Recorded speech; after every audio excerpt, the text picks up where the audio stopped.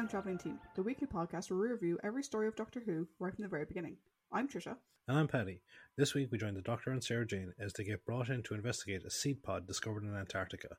We'll be discussing the Doctor, the companions and the villains and giving our thoughts on the story as a whole.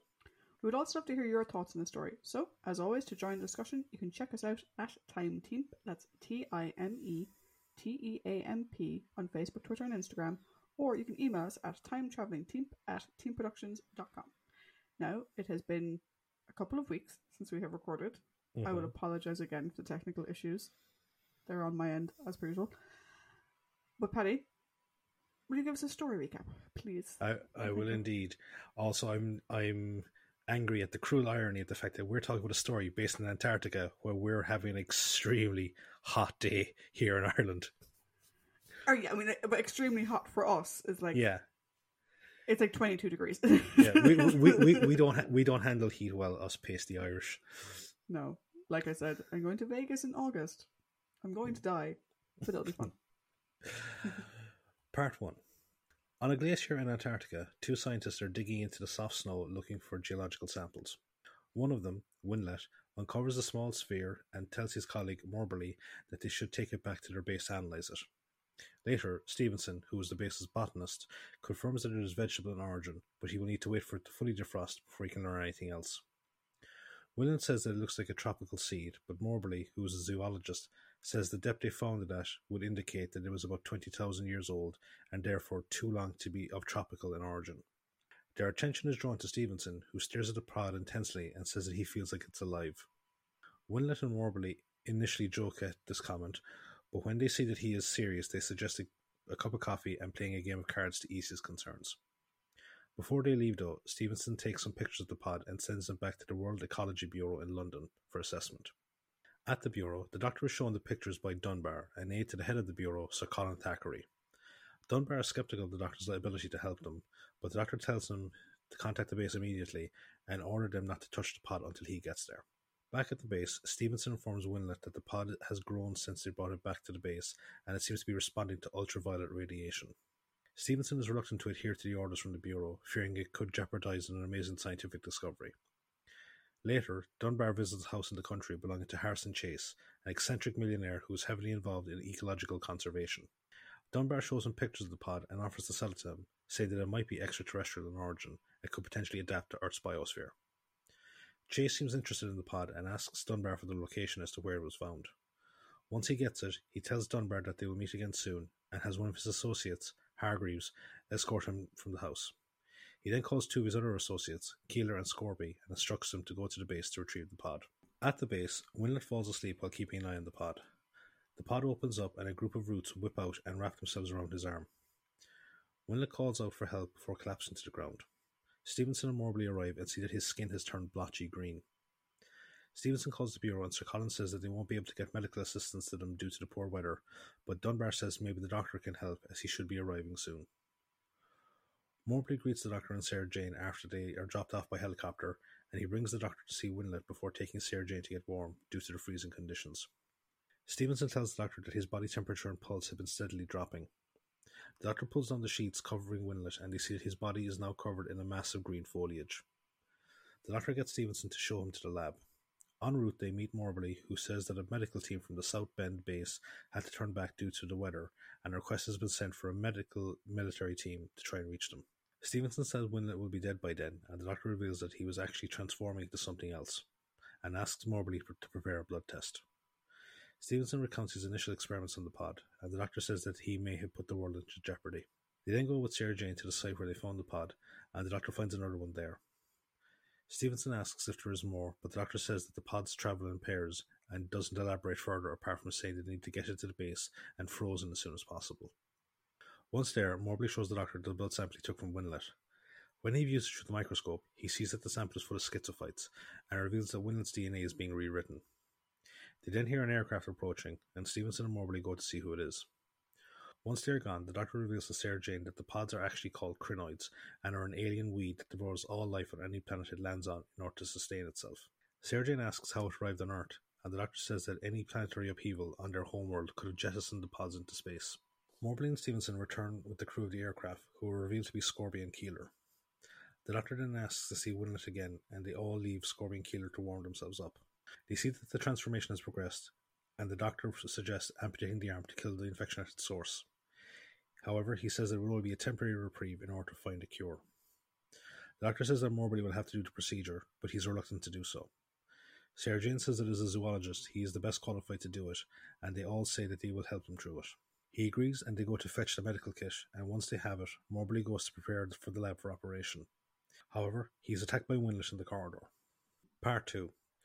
Winlet kills Morbely and makes his way out of the base.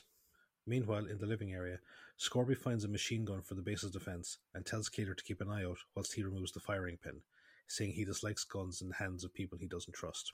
Keeler says that they've only been sent to confirm if the pod is extraterrestrial and goes uncomfortable when Scorby says that they will be taking it by force. Scorby tells Keeler that they will kill the others and bury them in the snow, so their disappearance will be marked as a lost expedition. Keeler refuses to go along with it, but Scorby says that he will kill him as well unless he does as he is ordered. In the corridor, Sarah Jane finds Morbely's body and brings the Doctor and Stevenson to it. They then go to check on Winlet and find his room empty. Stevenson says that he can't believe Winlet would have killed Morbely, but the Doctor says that Winlet no longer exists and that it was the Krynoid that he has turned into that did the killing. He says that they will need to find him and destroy him before it is too late.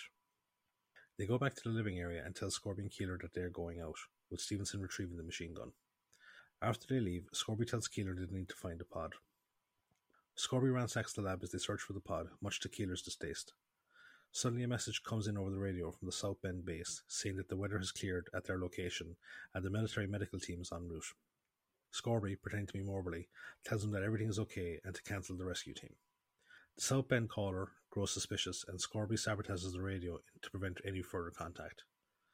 Back at Chase's house, Dunbar informs him about the infection, but Chase tells him not to worry and that Scorby will be bringing back the pod. He then gives Dunbar his bribe and promises to keep his part in their theft a secret. Back in Antarctica, the Doctor, Sarah Jane and Stevenson track Winlet to the base's generator plant, which Stevenson says is being run on a new experimental fuel, which is why it's so far from the base. They go check on it to search for any sign of Winlet. Stephen voices his skepticism about the Doctor's claims about the Krynoids, but the Doctor angrily tells him that as long as Winlet is alive, then the world is in danger.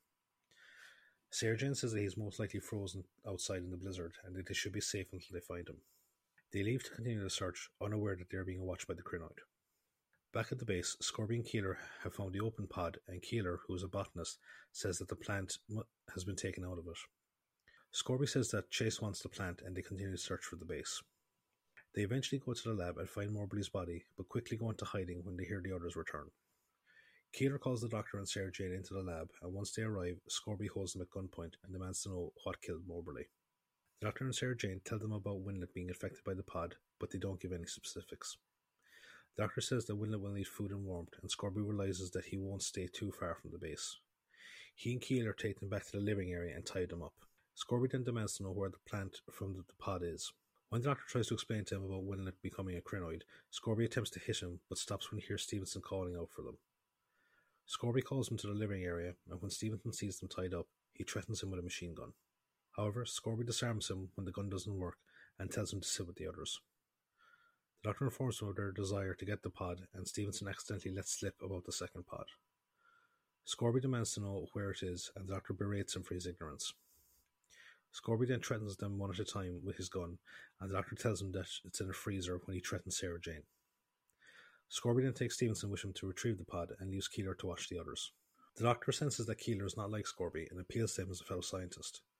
Sarah Jane joins him and says that if he releases them, they can work together to stop Winlet. However, Scorby and Stevenson return with the pod and Scorby tells him to tie him up with the others. He then says that he has an idea and takes Sarah Jane with him, and the Doctor demands that he bring her back.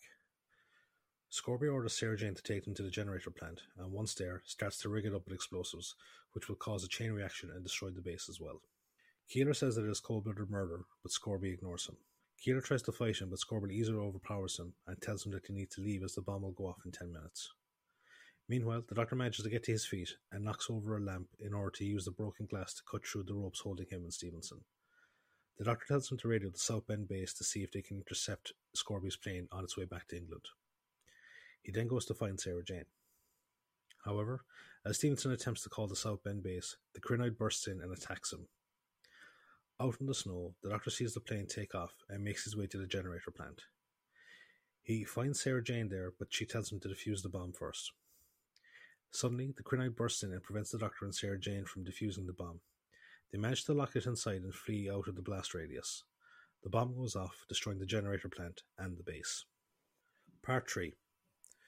Hours later, Sarah Jane wakes up in the snow when she hears the sound of an approaching vehicle.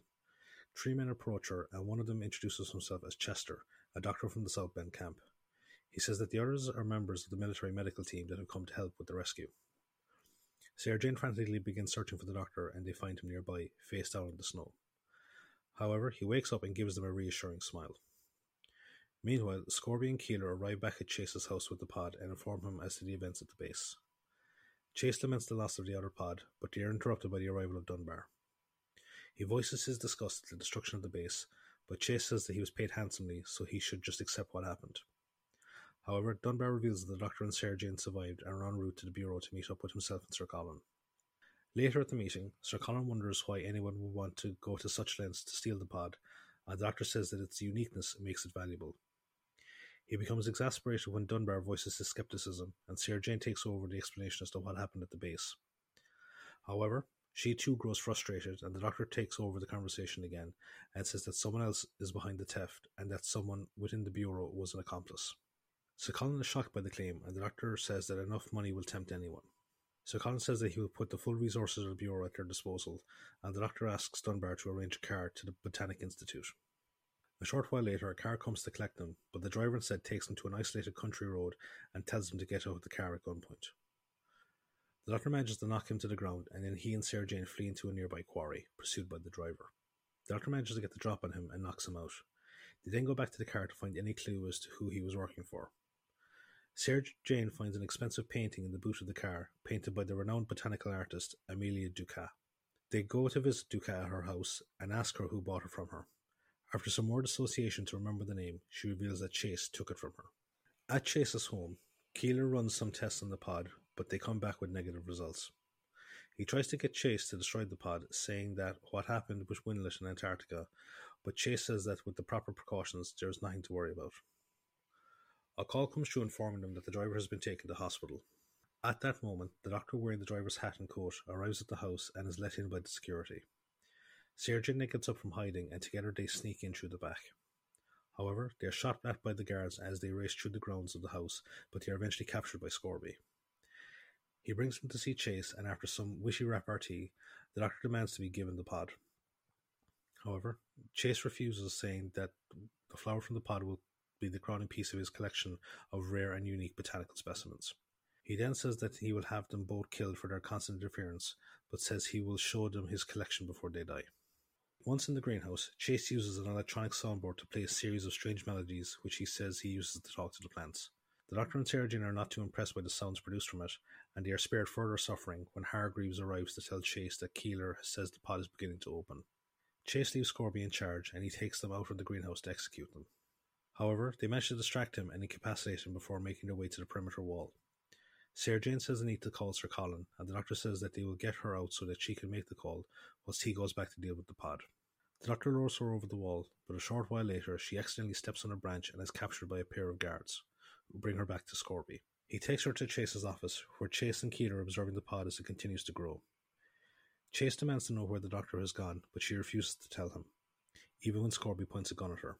Chase says that they will use her as a guinea pig to see what happens when the vines within the pod touches her skin. The Doctor, who's observing the events from the skylight above the office, watches in horror as the pod begins to open. Part 4. The Doctor dives through the skylight and knocks out Scorby by breaking a chair over him. He then takes up Scorby's gun and holds the others at gunpoint whilst he frees Sarah Jane, and they then escape, locking the others inside. As Chase bangs on the door to be released, the pod suddenly opens and the vines wrap themselves around Keeler's arm. A guard opens the door and Scorby orders him to follow him so they can raise the alarm to recapture the Doctor and Sarah Jane. Chase watches in fascination as Keeler begins to rapidly transform into a Krynoid. Chase refuses to call an ambulance and instead orders a confused Hargreaves to bring him to an old cottage on the grounds. Meanwhile, the Doctor tells Sarah Jane to hide in a coal bunker whilst he tries to draw off the guards. Sarah Jane comments that he doesn't use guns to defend himself, but the Doctor remarks that Scorby and the others don't know that before setting off. He rushes back to Chase's office but finds it empty. Scorby appears with a machine gun and reveals that Keeler was attacked by the mines. The doctor tells him that Chase is insane, but Scorby says that he doesn't care as Chase pays him well for his services. He then forces the doctor out of the office and leads him to a storage room where he starts to beat him. He then shows him a giant composting machine and orders a guard to tie up the doctor. Several hours later, Keeler wakes up in the cottage to see that his transformation has progressed. He begs to be given medical attention, but Chase is obsessed with seeing how the transformation will turn out, and he leaves with Hargreaves to get the monitoring equipment. As they leave, Chase assures Hargreaves that everything will be okay so long as they keep him confined. Unbeknownst to them, they are being watched by Sarah Jane. Chase arrives back at his greenhouse, and Scorby enters, telling him of the doctor's capture and the continuing search for Sarah Jane. The phone then rings, and a guard at the entrance informs Chase that Ducat is outside, demanding to see him so she can get the money he owes her, otherwise she will seek legal aid. Chase relents and orders the guard to bring her to the library. Meanwhile, Sarah Jane enters the cottage and hears Keeler's moans, which she goes to investigate. She is shocked to see him in his transformed state, but he assures her that he means her no harm. He asks her what happened to Winlet, but she says the doctor will be able to give him better information and asks where he might be. Keeler says that he will help her look for him if she unties him, but she refuses. He says that he won't hurt her, but she says that the crinoid within him might overpower him. He grows angry, saying that everyone wants him to die. She then hears someone approaching and hides in a closet just as Hargreaves comes in with food for Keeler. In the library, Chase goes to meet Ducat, and after a brief discussion about his collection, he writes a check for her. Scorby arrives to ask about starting the composter, but upon seeing Ducat, he refers to it as a recycling experiment. Ducat asks what the experiment is, but Chase says that it's top secret and has Scorby escort her out. As he is showing her out, Scorby is brought away by one of the guards to give an update on the search for Sarah Jane. Unbeknownst to them, Sarah Jane, having managed to sneak out of the cottage, emerges from hiding behind a suit of armour and asks Ducat to relay a message to Sir Colin about the pod. She then goes back into hiding when Scorby returns to show Ducat out. He says he thought he heard voices, but Ducat says that she talks to herself in her old age. Meanwhile, Chase arrives at the composting room and reveals that he's been keeping Keeler safe and nurtured, leading the concerned doctor to ask if he has been feeding him. Chase ignores him and has a guard place him into the composter. He then tells the doctor that he will set the machine to start automatically, which will kill him and destroy his body before feeding it into the garden. He then leaves after the machine starts. A short while later, Sarah Jane arrives and the doctor tells her to turn off the composter. She accidentally speeds it up at first, but manages to stop it and free him. She then tells him about Keeler. At the cottage, Hargreaves enters the room with another plate of food, but is horrified when he sees that Keeler has completely turned into a crinoid. Outside the house, Ducat enters Sir Colin's car and tells him that his concerns were true as she relays Sarah Jane's message to him. Sir Colin says that they should call UNIT, but Dunbar, who is also in attendance, says that he will go and try to help them, saying that he needs to make amends for his mistake. He says that if he is not back in 30 minutes, then they should go back to London and call UNIT. Dunbar makes his way to Chase's office, where he confronts him about what he has done. Hargreaves then arrives and says that Keeler has gotten loose, and Dunbar pulls a gun and says that he will go kill him.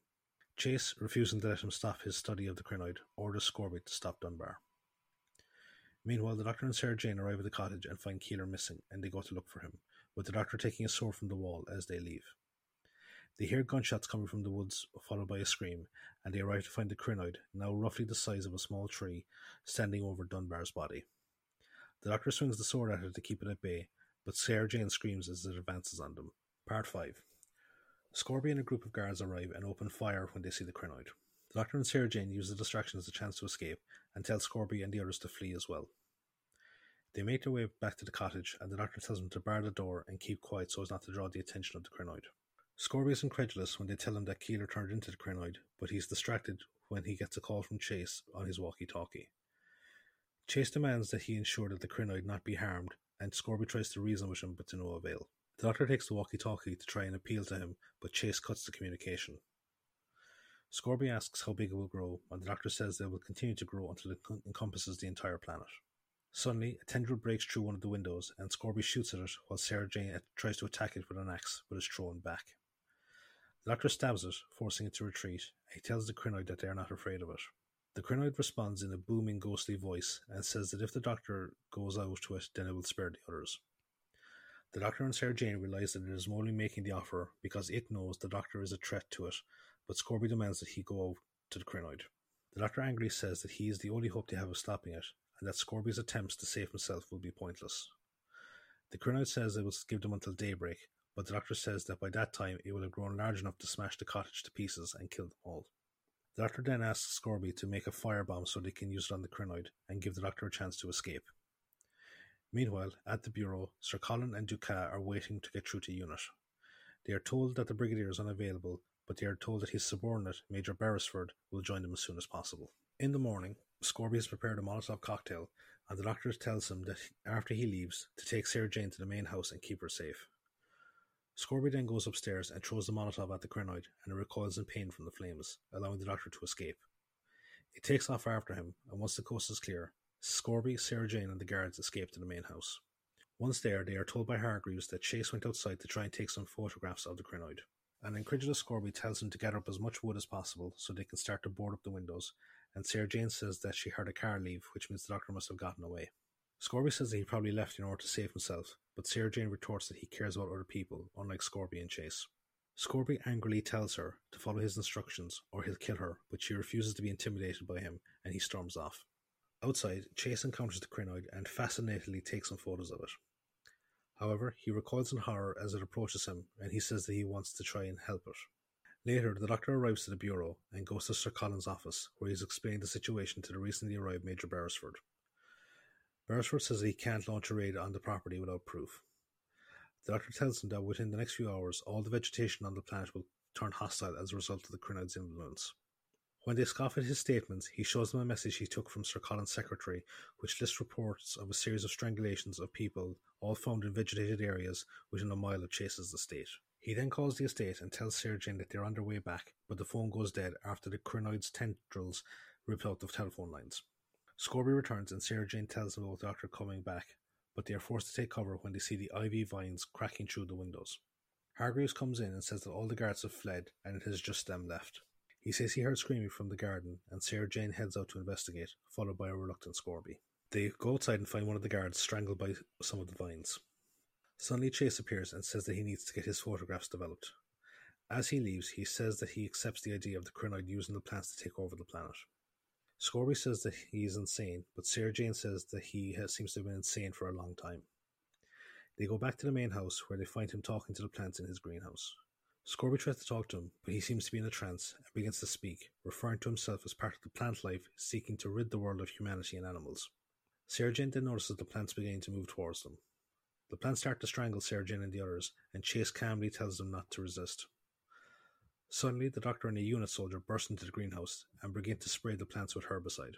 Chase tries to stop them, but to no avail, and angrily swears revenge before escaping. The Doctor manages to free Sarah Jane and Scorby, but discovers Hargreaves has been killed, so they leave and seal off the greenhouse. They then start to take all the plants out of the lab to prevent the Krynoid from using them, but after they go outside, Chase shuts the door and locks them out. They desperately try to break back in, and suddenly the Krynoid appears, towering over the house. Part 6. The Krynoid is forced back and is hit by a sudden barrage of lasers, fired by Beresford and his men. The Doctor spots another door across the yard, and they rush to it, managing to get inside whilst the creature is distracted. They go back to the lab, and the Doctor says they need to find Chase. He then remembers that Sarah Jane said that he managed to get photos of the Krynoid and must have returned unharmed, and therefore he is possessed by the Krynoid. He then tells Scorby and the soldier to search one side of the house, whilst he and Sarah Jane search the other. After they leave, Chase returns to the lab and smashes the radio, preventing them from trying to call outside for help.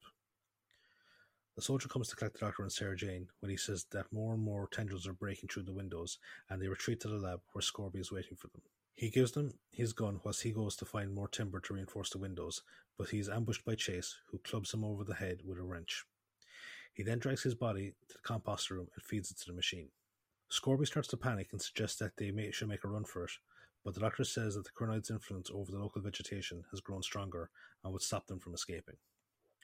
Scorby says that they have been abandoned by Beresford and the others, but Sarah Jane tells him to shut up as his panicking is starting to annoy her. The Doctor starts to work on repairing the radio in an effort to reach outside, whilst the Krynoid starts attacking other parts of the house to try and break in. Scorby uses the opportunity and runs outside, ignoring the Doctor and Sarah Jane's pleas to come back. He fights through the foliage and falls into a pond near the edge of the estate. However, as he tries to get out, he is pulled back under the water by pondweeds and drowned. Back in the house, the Doctor tells Sarah Jane to find the soldier so he can find the radio frequency Beresford is using. She finds the planks he was collecting and makes her way to the composting room, where she is confronted by Chase. He starts to speak about his appreciation of the Krynoid and how it will wipe out the plague of humanity off the planet. In the lab, the Doctor manages to get through to Beresford, who is taking up position at the edge of the estate with Sir Colin. The Doctor tells him that they have only about 15 minutes before the Krynoid germinates the entire planet by launching seed pods into the atmosphere. He says that the only way to stop it is to launch an air assault on it with high explosives. Sir Colin points out the danger that both he and Sarah Jane will be in, but the Doctor says that stopping the Krynoid is more important. The Doctor then goes to find Sarah Jane. He heads to the composting room where he finds her in the machine, and he manages to switch it off before she is fed into it. Chase appears and tries to stop him, but the Doctor throws him to the ground. The Doctor helps Sarah Jane out of the composter, but he's attacked by Chase, who turns on the machine again. The Doctor pulls him into the machine, but he tells Sarah Jane to turn off the machine. However, her hands are still tied up and she's unable to turn it off, and they watch as Chase is fed into it. Outside, the attack squadron does a sighting run over the house before circling back to prepare for the attack. Sir Colin asks Beresford to see if there's any sign of the Doctor and Sarah Jane, but he says nothing has been reported yet. In the house, the Doctor and Sarah Jane find their exit blocked by foliage, but the Doctor takes a steam pipe from the wall and directs it at the foliage, which recoils in pain. They then fight their way through it and manage to find their way into a clearing moments before the air raid commences. They watch as the Krynoid and the house is destroyed by the firebombs. Later, at the Bureau, Sir Colin asks the Doctor if that is the last they will have heard of the Krynoids, but he says that they can never be certain. Sir Colin then says that the Doctor has been asked to speak at the Royal Horticultural Society, but the Doctor says that he and Sarah Jane need a holiday and suggests going to a beach planet of Cassiopeia. They invite Sir Colin, who declines, saying that he is expected home for tea. However, the Doctor and Sarah Jane, who has changed into beachwear, find themselves back in Antarctica. The duo then laugh as they wonder if they have arrived there after the events that have just happened or beforehand. End of the story.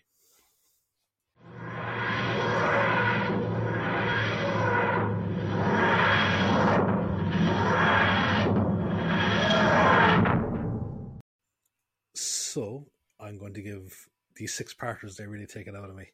So I'm going to give my voice a rest for about maybe 2 minutes before chiming in whilst Trish does the trivia spot. So what have you got for us this week? Cool. So the air date for The Seeds of Doom is the 31st of January to the 6th of March 1976. The writer for the story is Robert Banks Stewart. This is the second and final story from Robert, who previously saw his work in Terror of the Zygons. The director is Douglas Campfield. This is the final of 11 stories for Dougie. We previously saw his work in An Unearthly Child, where he did some of the filming sequences with Boris. Planet of Giants, where he did episode 3. The Crusade. He did the location work for The Chase. The Time Meddler. The Daleks Master Plan. The Web of Fear. The Invasion. He did some of the work on Inferno. And also he did Terror of the Zygons. Rumoured working titles for the story are The Seeds of Death, which was changed, obviously, because we already had The Seeds of Death in season 6, so that would have been awkward. And also Very the awkward. Krynoid Invasion was apparently one of the working titles, though they're not on any paperwork currently available at the BBC. One of the things about this particular story is that it does have some strong influences, one of which is from one of Paddy's favourite things. So, Paddy, do you want to describe what inspired it? The Thing. Particularly The Thing from Another Planet. Yes. Or Who Goes There, if you're going by the short story. Yeah, so Who Goes There deals with the actual alien entity. So that's the short story, first of all. That which is like the alien entity. The Thing from Another Planet or Thing from Another World, which I still have to watch fully. That's correct. We have to watch fully. Is the kind of the more vegetated version. It's like that's the more plant-based version. And then there's my absolute favorite movie of all time, John Carpenter's The Thing, which goes back to the alien organism side of things. Yeah. So, obviously, just given the time that this story came out, it would have been the 1951 version of the film, The Thing from Another World. Mm-hmm. On the DVD commentary, Robert Stewart Banks also says that like he got accused of like stealing the idea of like a hostile, mobile alien plant from the Day of the Triffids, but he said that like they draw from common roots, like it's a common enough story. I think he actually pointed out that like the Day of the Triffids like stole from other stuff as well. So yeah, I think that like the Day of the Triffids has been like it's one of those don't throw stones if you live in a glass house type things. Yeah. Exactly. This story marks the Doctor's final major involvement with the unit up until Battlefield in season 26. So while there will be sort of mentions of units sort of here and there, this is the last, I'm going to say, somewhat major unit story until we get to Battlefield. It's also the first unit story to not have either the Brigadier or Benton. With this being one of the times where the Brig can't help you now, he's in Geneva. Which is still a fantastic song that you can find on YouTube. I love it. So yeah, it's crazy thing. This is the first unit story where we haven't had the Brigadier or Benton inside now. There were talks of bringing the Brigadier and Benton back for this episode, but we sort of felt that there wasn't really enough material to warrant it. And while it was sort of offered to Nicholas, I think we mentioned the last time we spoke about Nicholas that he was committed to a theatre tour at the time and he wasn't really available. And afterwards, when he saw what the story was, he was kind of like, okay, like, it wasn't really a unit story from Nicholas' point of view. It really wasn't. This story is the last use of the current police box prop. It wore out and broke apart. Reportedly, it fell on Tom and Liz while they were inciting it and hit Liz in the head. Which isn't good. Nope, not good.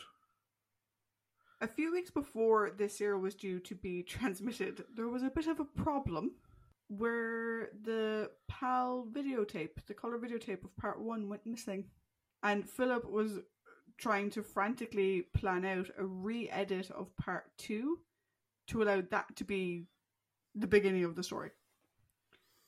Thankfully, because we know how re-editing of episodes goes, looking at you, Planet of Giants, they did find the episode.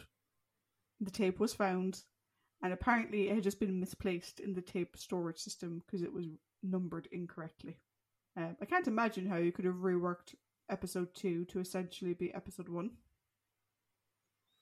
That would take some very crafty rejigging, I think. Yeah, no, it wouldn't work. It wouldn't work at all. So Kenneth Gilbert, who plays Richard Dunbar, he actually almost didn't get to appear in the story. So after the second session of pre-filming, he contracted chickenpox from his daughter.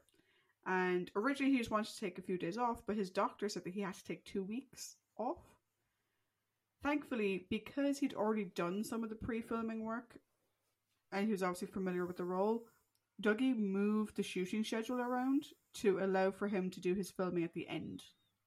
But Kenneth was convinced that, like, had he not done the pre-filming beforehand, he would have lost the story entirely because of chickenpox. Jesus. The Krynoid costume may look familiar-ish to people who have seen the Claws of Axos. It is taken from one of the Axon costumes and sprayed green. I thought it looked familiar, alright. Yep. I think it looks better green. It does. Speaking. The name Krynoid, which is spelt with a K, so Krynoid, apparently is adapted from Krynoid, spelled Crinoid, which is a flower-like creature that's sort of like a starfish, sea urchin type thing. This is the only Doctor Who story where stuntman Alan Chunce actually plays a character.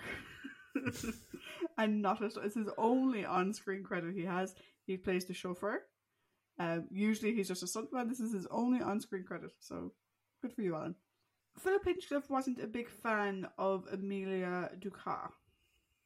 Or I must say, the first time Paddy sent me this woman's name, because I completely forgot about her, I was like, why are we discussing Ducat? Mm. In this. But yes, Amelia Ducat, Philip Hinchcliffe wasn't a fan of her character. He felt that the subplot was just largely for padding, and when he did the novelization, he just completely removed the character. Which is a bit harsh.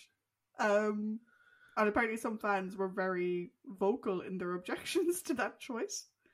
Because like, she was in the story, you know, more than a little bit. But yeah, no, he cut her out of the novel. I would say that she has 2 relevant scenes, and her third scene is completely irrelevant. Yeah. Yeah. Yeah. when the Doctor arrives in Antarctica, Moberly's confused by his appearance, saying he expected someone older. This was obviously mentioned earlier in the episode where they said, like, oh, they're sending some like random old fossil who doesn't know anything or whatever, and then obviously we have a young looking Doctor. This is apparently a bit of a reference to Bob Holmes' original concept for the Fourth Doctor being an older, eccentric man. But then they ended up casting Tom Baker, who is obviously quite younger than that. And so, you know, it was sort of a bit of a nod to that. He's a younger, eccentric man. Yeah. Michael McStay, who played Moberly, was actually injured in a car accident after leaving the studio. And according to Tom Baker, that is, his false beard hid the scars.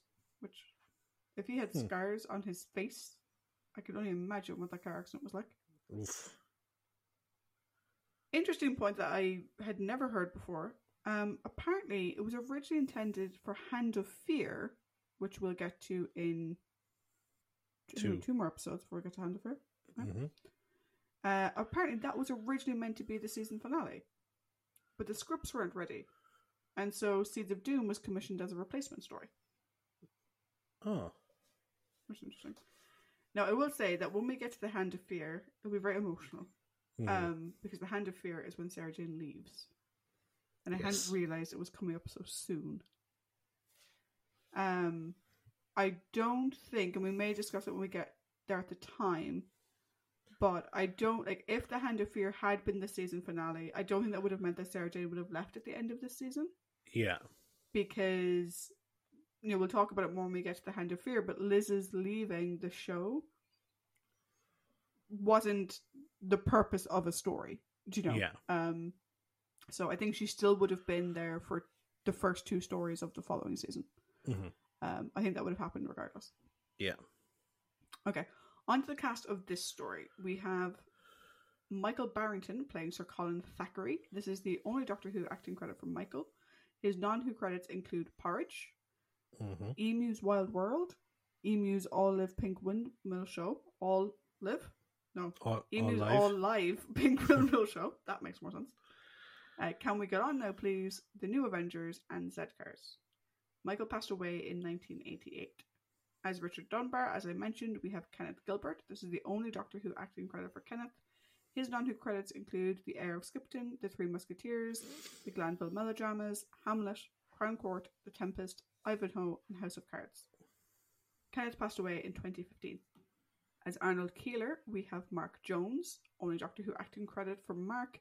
His non-Who credits include A Family at War, Z-Cars, Under Milkwood, Crown Court, The New Avengers, The O'Neill Line, Target, The Empire Strikes Back, where he played an Imperial officer, and Red Dwarf. Mark passed away in 2010. As Harrison Chase, we have Tony Beckley. This is the only Doctor Who acting credit for Tony, bit of a trend happening here. His non-Who credits include The Italian Job, Suspense, The Saint, Z-Cars, Falstaff, Treasure Island, Get Carter, and Revenge of the Pink Panther.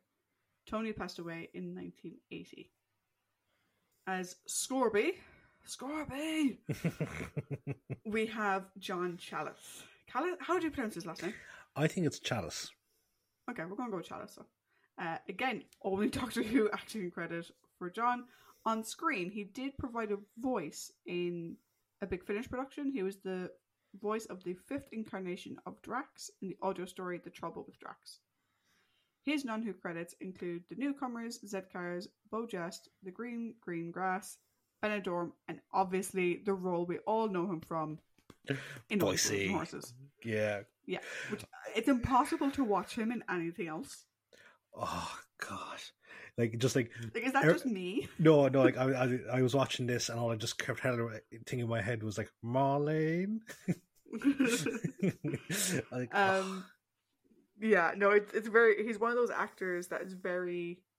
He's so much associated with one role that it's very difficult to differentiate different roles. Yeah. Sadly, John passed away last year in 2021. As Derek Moberly, we have Michael McStay, as I mentioned. This is the only Doctor Who acting credit for Michael. His non-Who credits include Coronation Street, Park Ranger, The Black Arrow, No Hiding Place, Z-Cars, and The Avengers. I'm very happy to say, I was doing this trivia and I was like, passed away. passed away. I was like, oh my god, are we actually going to get to the end and find that the only like living member of this cast is Tom Baker? No, thankfully Michael is at the point of recording still with us, which is slightly less depressing than the original list I have. John Stevenson is played by Hubert Rees. This is the third and final Doctor Who credit for Hubert. We previously saw him as the chief engineer in Fury from the Deep and as Captain Ransom in the War Games. His non-Who credits include Under Milkwood, Paul Temple, Public Eye, The Sweeney 2, Sherlock Holmes, and The Baker Street Boys. Hubert passed away in 2009. Lastly, as Amelia Ducat, we have Sylvia Coleridge. This is her only Doctor Who acting credit. Her non-Who credits include Tess, the 1967 version of Pride and Prejudice, Masterpiece Theatre's production of Bleak House, Angels, Armchair Thriller, Z-Cars, and The Lotus Eaters. Sylvia passed away in 1986. It's a very long list of characters. I don't think we're going to be discussing all of them. No, we're not. They were on the initial list Patty gave me, so they're the ones I looked up. Yeah. They had enough contributions to warrant a casting note or casting trivia, but not so much a discussion-based trivia, I think, or discussion-based thing. Molly. Oh.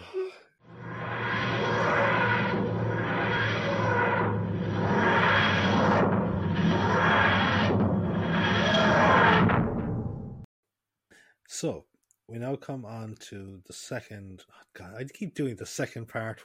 The next part, like, of the podcast. Paul has a complete fucking field day with this kind of shit. Like, so.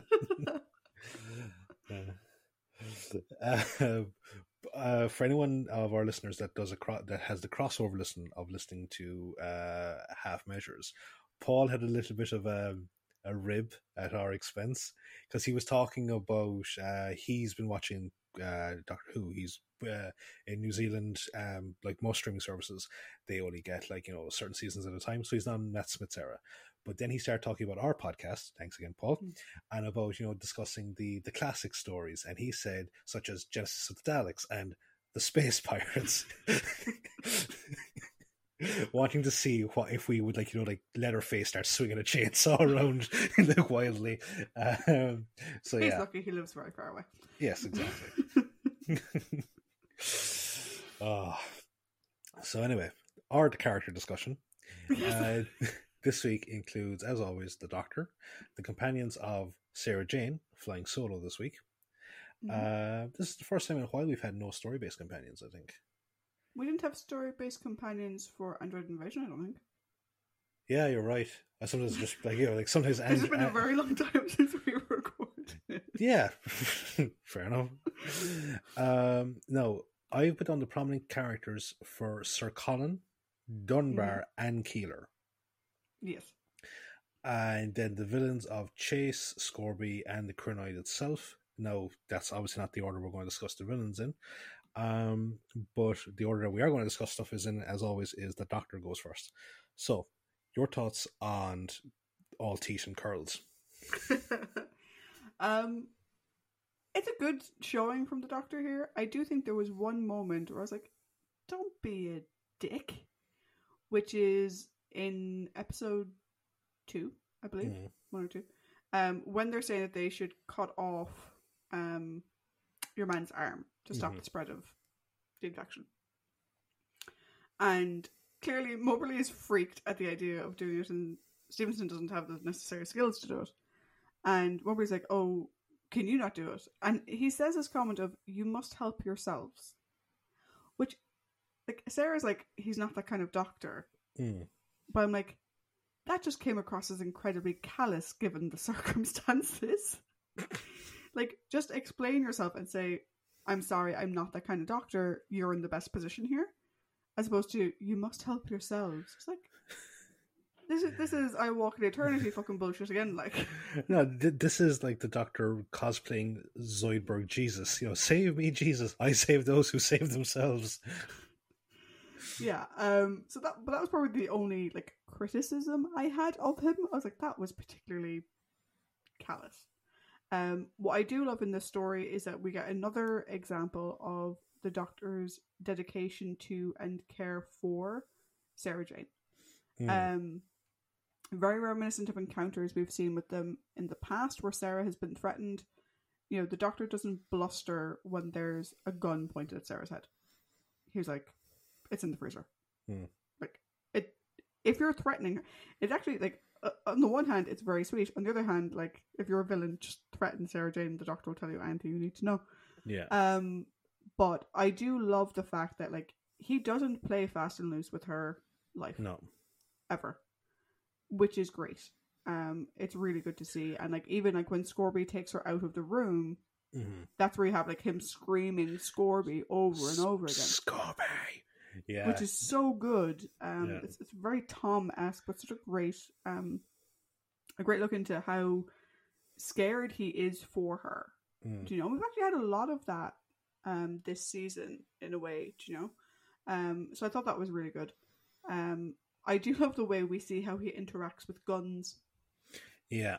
So first of all, he's using the pistol as a threat, and we have Sarah basically saying, why did you bother? You wouldn't even use it.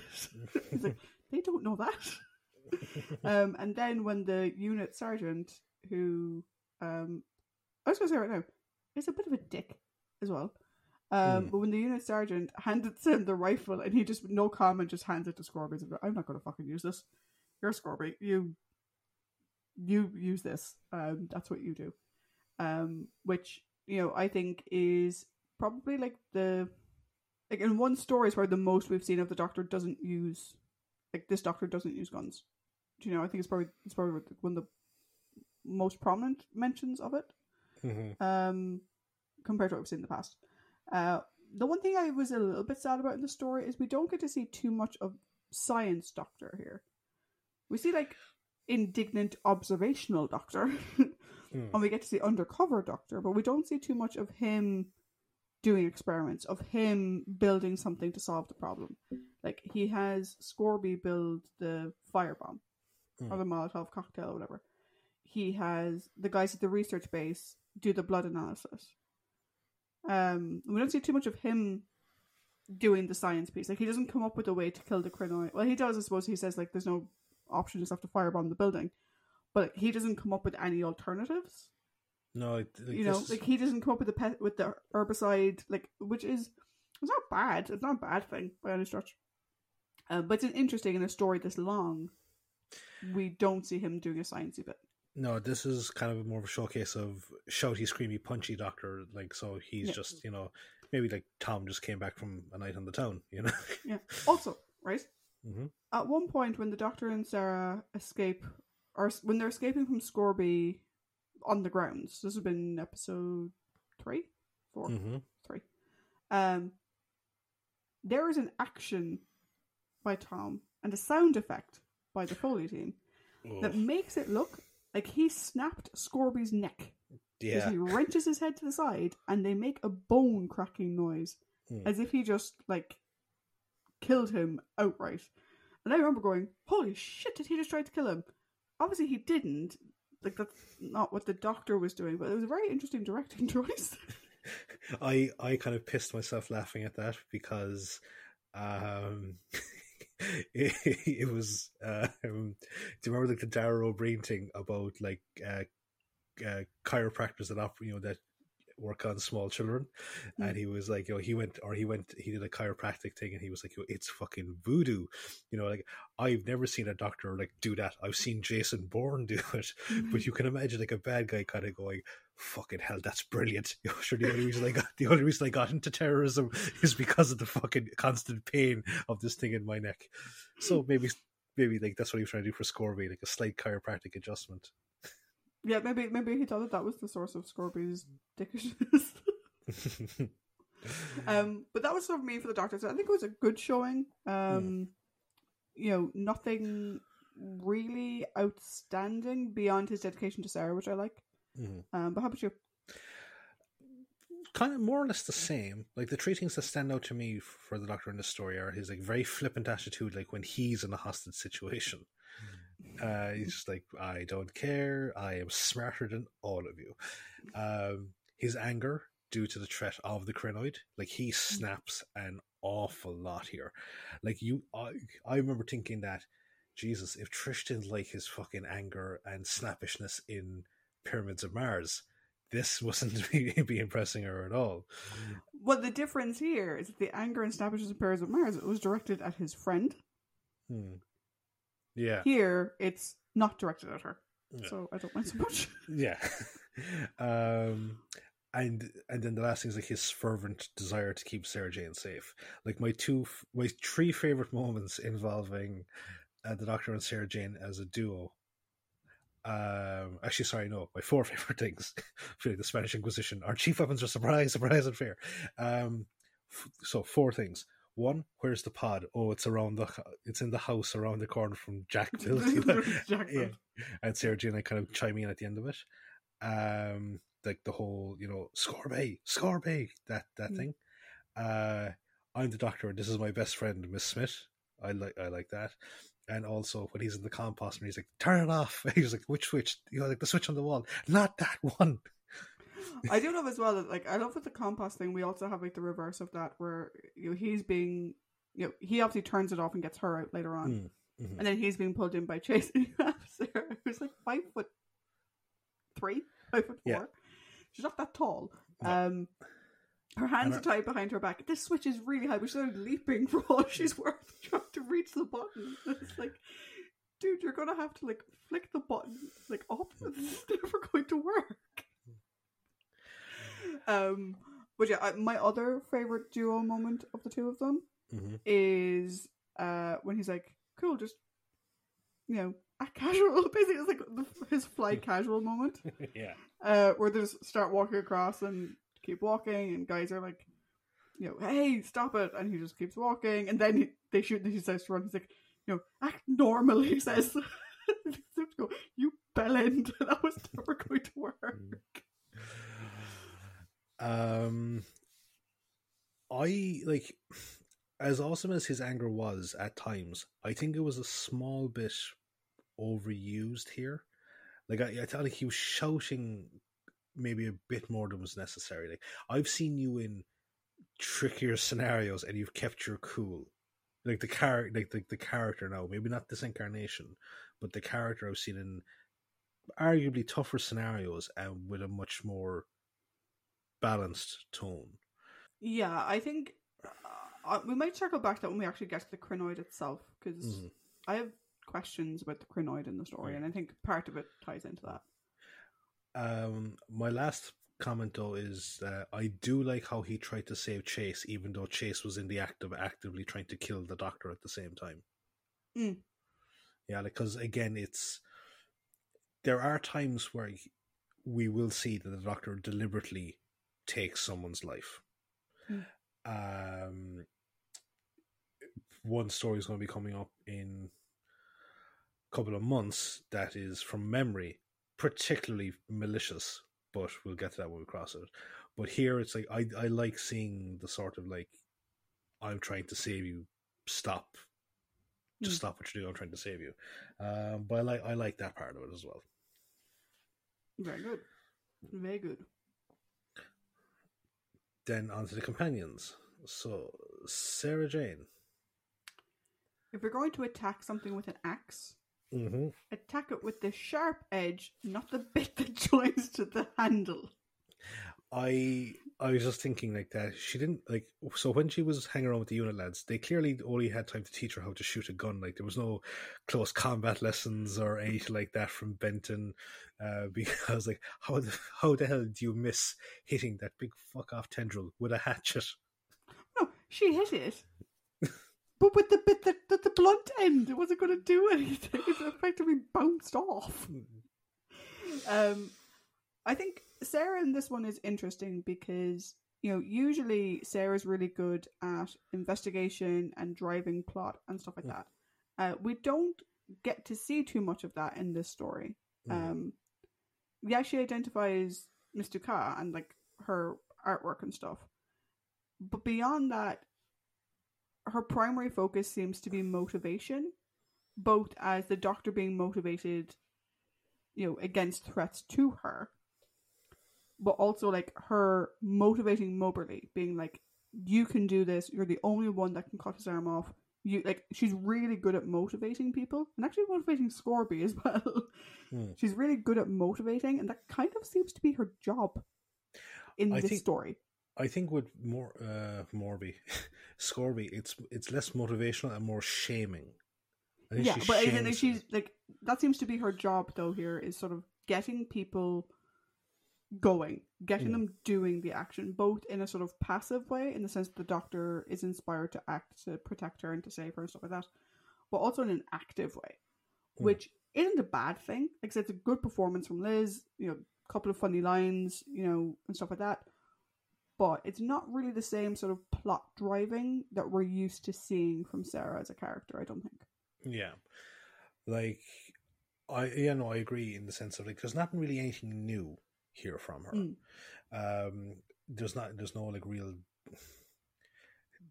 no real defining standout moment from her where, like, when she's on her own, bar her one-on-one with Scorby. You know, like, this is just a game to you. So long as there's guns, you can boss people around. You know, that, like, her one-to-ones with Scorby.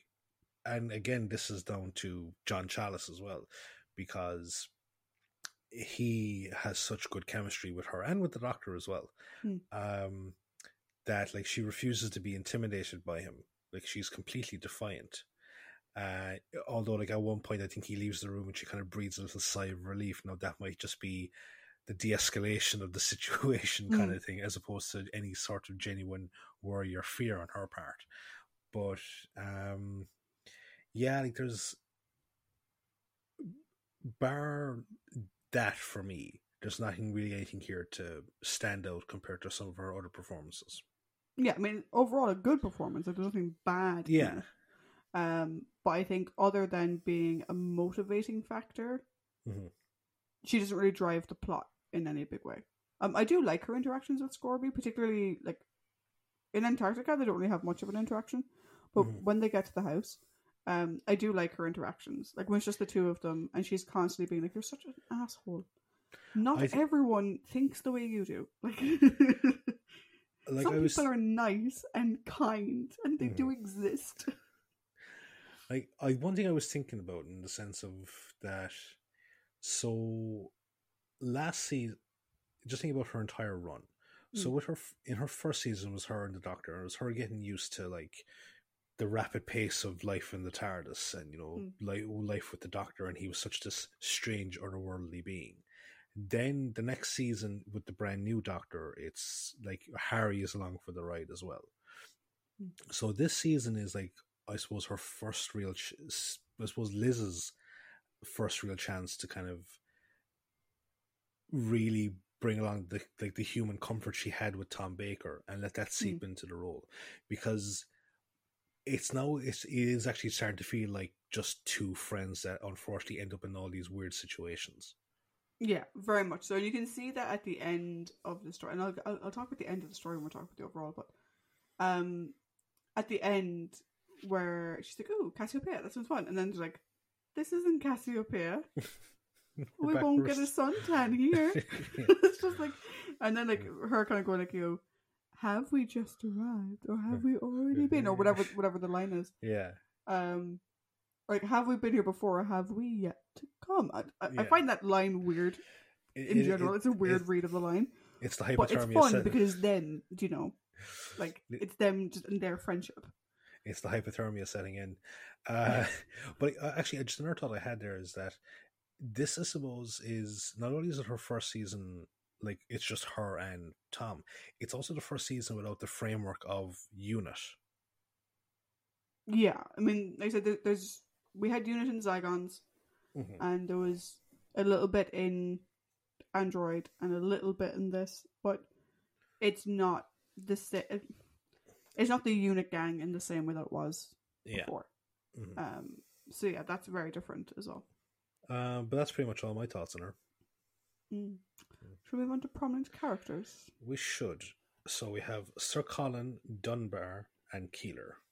So yes. Maybe that order, do you think? Yeah, might as well. I actually really like Sir Colin. I love Sir Colin if not for the fact that the actor who plays him, I love him in Porridge as the prison governor. I think he's hilarious. But it's such a relief to see a government official that is pretty much on board the whole time. I love it. Like, he's not incompetent. No. He is both interested and willing to act. He is skeptical at times, but he's not an asshole about it. He's skeptical in the sort of thing, it's like, that's a fairly outlandish story. I am willing to entertain it so long as you have the proof to back it up. Yeah, and like he clearly, like, he could have sent anyone to the house, but he went with Mr. Car himself. Like, he was the one driving the car. I love that. I actually really like, because he's just a fun person in general. He is, and like, even like at the very end where it's like, you know, the kind of, would you like to come along with us, Sir Colin? It's like, well, unfortunately, my wife is expecting us home for tea. So, like, you kind of get this impression that he's been made aware of, like, the unreliability of traveling in the TARDIS, shall we say? Yeah, but it's such a contrast to, like, some of the other, like, government officials we've seen in Doctor Who in the past. Like, if we just think about, like, in, like, say, Sarah Jane's run, you know, we had obviously the government official who was trying to destroy the world. Oh, the Golden Age dude, yeah. Yeah, Invade the Dinosaurs. Like, this is such a contrast to that. Again, similar in the sense that you do have, like, if we hadn't met Dunbar first, you would kind of be concerned of, is this going to be invasion again? Do you know? But because we've met Dunbar, we know that Sir Colin isn't like that. But if you compare it to, what was your man from the Sea Devils? Oh, yeah, that dude, I can't remember what his name was. But yeah, like, but that guy would, you know... Where's my toast? Where's my toast? Here, take my coat, or whatever. It's nice just to have a government official who supports the plan, you know, he's willing to act, he defers when needed, he doesn't try to be like, oh, well, this is my purview. He's like, no, fuck it, what do we need? I think it would have been kind of cool to see him as a recurring character during, like, the Third Doctor unit days. I think so too. I think he would have been a really good, I think him and, it's actually kind of unfortunate, I think him and Nicholas Courtney would have gone along really well. I think his character in the Brig would have been a really good kind of duo together. Like, you can sort of imagine, like, at the end of an adventure, you know, the Doctor sort of swans off, refusing to do his reports in triplicate, and the two of them just go, like, down the barracks pub, and are just like, what the fuck was that? Or even him and John would work really well together, and him and Joe, I think that would be nice. I think that'd be good. Yeah, like Sir Colin and Joe, I think, would have been a great pairing. Yeah.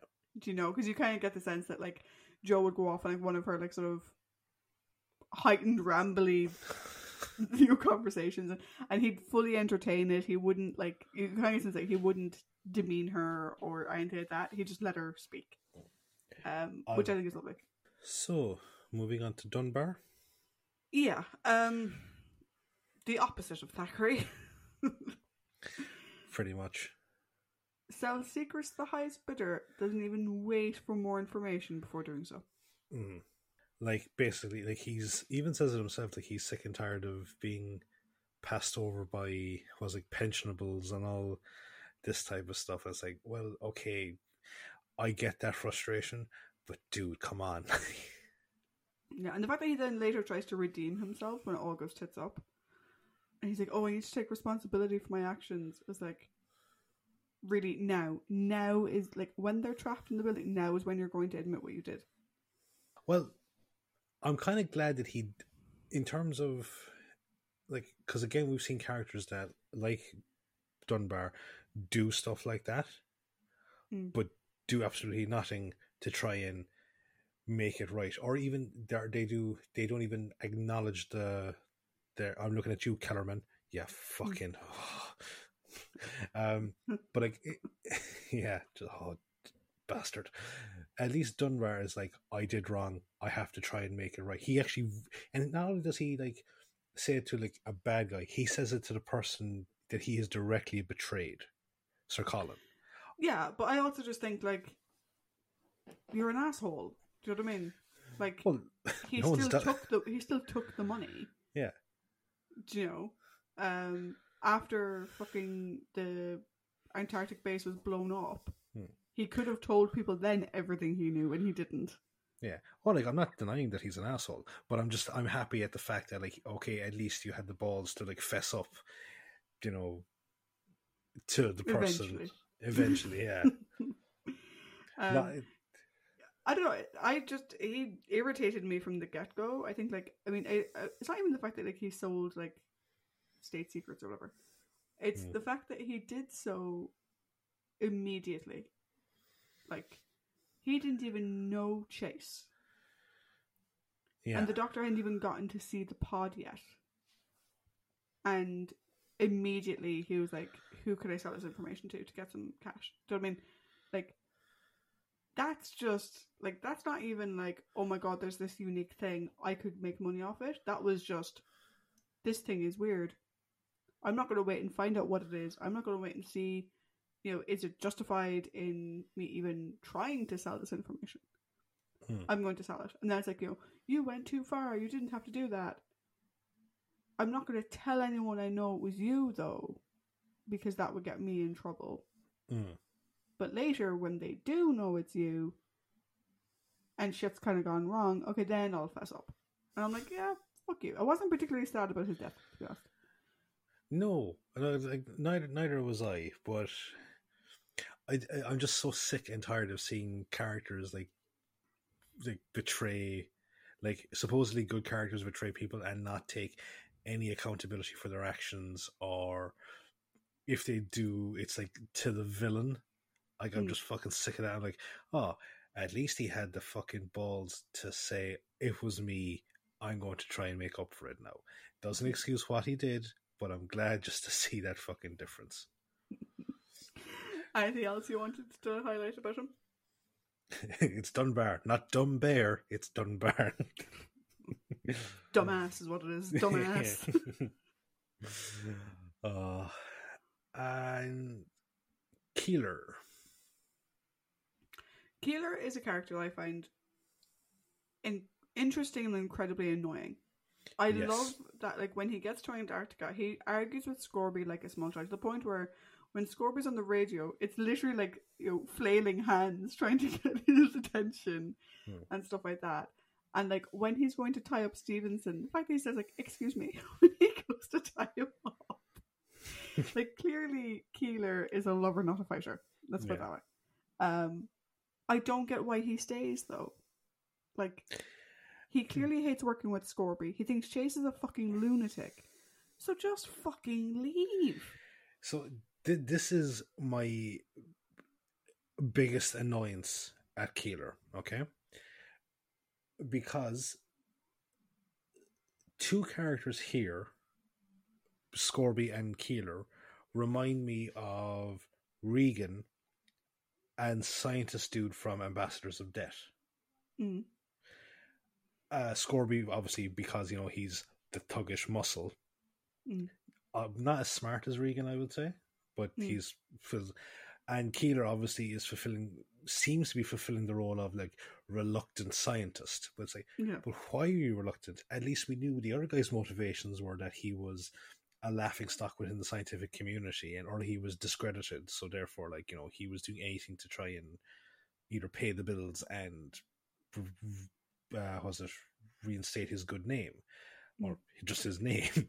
But Keeler, it's like a case of, okay, you don't like working for the guy, you get treated like shit, but never once are we told what your motivations are. Like, do you have a large cocaine habit? Do you have a big gambling debt? Like, I think that's the problem with him, is that, like, why does he stay there? Just fucking leave, dude. Like, we're never told, like, you know, is he not allowed to leave? Does Chase is that why Chase has so many armed guards on private property? Does Chase have compromising photos of you with plant life or something like that? It's just go. You don't like what he's doing. Like, you didn't like getting the pod in the first place, but then you don't agree with his experiments, and you think he's a fucking Fruit Loop. So leave. Like, it's one of those things where, like, I don't like blaming the victim, but, like, see, put your fucking sleeves down, you dope. But also, like, from our perspective as viewers, he had every chance to leave and he didn't take it. But this is the thing, is like, we don't know if he is the victim because we have no idea what his motivations or what his thing is. He's the victim of the Krynoid. Do you know what I mean? So he's the victim in that sense. I don't want to say that's his own fault. Yeah. But he did roll up his sleeves when he knows that it can reach out and attack you, and then just casually leant against the table. But this thing is like, the only description we get of him is from Chase. You know, he's a brilliant researcher. Like, but quite frankly, I prefer to get the story from a much saner horse's mouth. You know. Yeah, and like even later on, you know, he's like, oh, if you let me go, I won't hurt you. You know, whatever. And it's like, okay, this is like half Krynoid, half Keeler speaking, but at the same time, Keeler, like, have you looked down? She's not going to fucking let you go. It's not going to happen. And why are you surprised that they're not taking you to a doctor? Do you know, like, you've met these people, you've worked with them for presumably a long period of time. No, just a frustrating character. And not even frustrating in the sense of, like, you know, like, you're so fucking stupid. It's like why, what is even your, like, why are you there? Like, you're not a headache for the good guys. You're not a liability for the bad guys. You're just an incubator. Yeah, like, this is one of those instances where Sarah's journalism background would have been really helpful. Like, if she meets Keeler, or like when she finds out Keeler's name, and the fact that he's a botanist, if she was like, oh my god, he's that Keeler. The disgraced guy who, you know, was, you know, thrown out of the Botanical Society for shagging a bush. I don't know. But, like, at least, like, we have a character there who has given us this type of information in the past. Who, even if we didn't get it from Keeler himself, or we didn't get it from Chase or Scorby, Sarah could have told us why he's there. Or give us an indication as to why he's there. Also, like, you know, he stands up against Chase, or against Scorby, rather, in Antarctica. He's like, oh no, you can't. You can't blow up, this is murder. She's right, this is murder. And then he's like, the timer's already started. He's just like, oh. And then he leaves. He doesn't even say sorry. He just leaves. Why was Keeler kicked out of the Royal Botanical Society? According to this, he stuck his penis into a Venus flytrap just to see what would happen.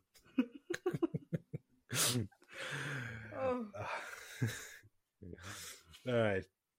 So now we have the villains. So there's Chase, Scorby, and the Krynoid. What way do you want to stack this? Because we usually like to go with do the big bad at the end, or at least the most interesting bad at the end. Yeah, I think the most interesting bad is actually Chase. Okay.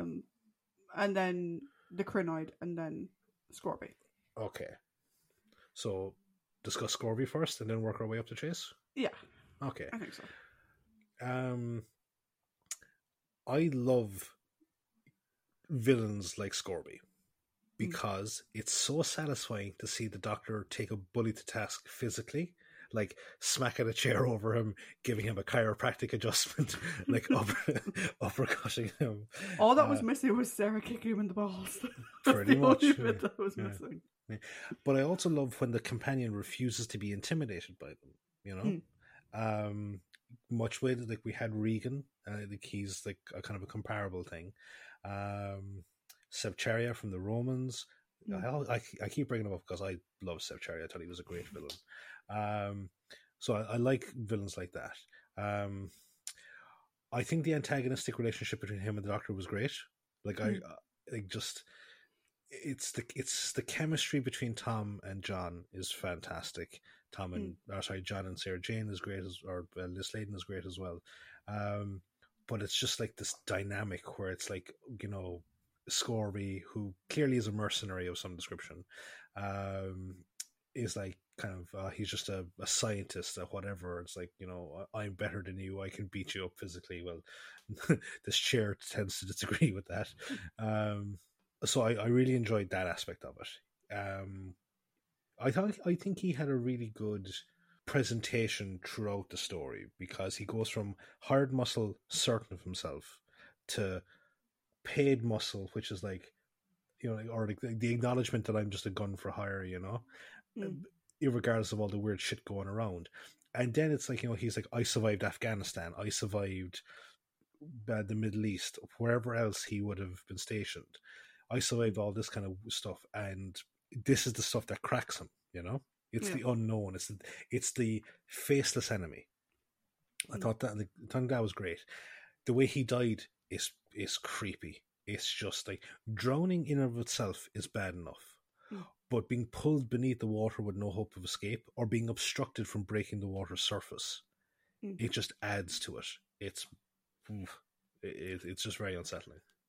Yeah, I'd agree. I think like Scorby is an asshole, but in the best possible way. Yeah, he's a very well written asshole character. Like I said, he has great interactions with pretty much everybody. His interactions with Sarah Jane are great. His interactions with the Doctor are great. Like I love the fact that like the Doctor's like, you know, I'm the Doctor. This is Sarah Jane Smith. This is Scorby. I don't know his first name. So, like, that whole bit is lovely. I love the way he is with Sarah and the way she is back with him. You know, like he's constantly trying to sort of break her spirit and bring her down to his level, and she's just refusing to have it. You know, but he does say it himself. He is a mercenary who only thinks of himself. To the point where he can't even comprehend that people may care for each other enough that they would stay and fight, or they would return to it. Because he keeps saying like, "Oh, they've Scarpered because I would." Yeah, and Sarah's like, not everyone's like you. You know, nice people exist. People do things for the betterment of others. Like, not everyone's a selfish prick like you. But I love the fact that like he's not shy about who he is.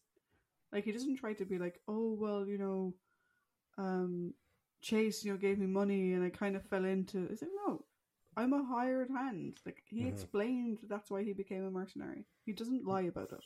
No. Which is good. I agree with you. His death is probably the most visceral of the deaths that we see.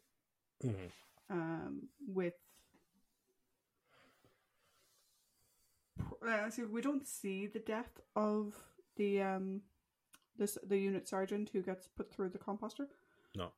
But we do see Scorby. So I think his death is probably the most visceral. Yeah. In the sense that, like, you don't feel bad for him because he's an asshole, but like you do at the same time. Yeah, it's one of those things where you kind of have to go like,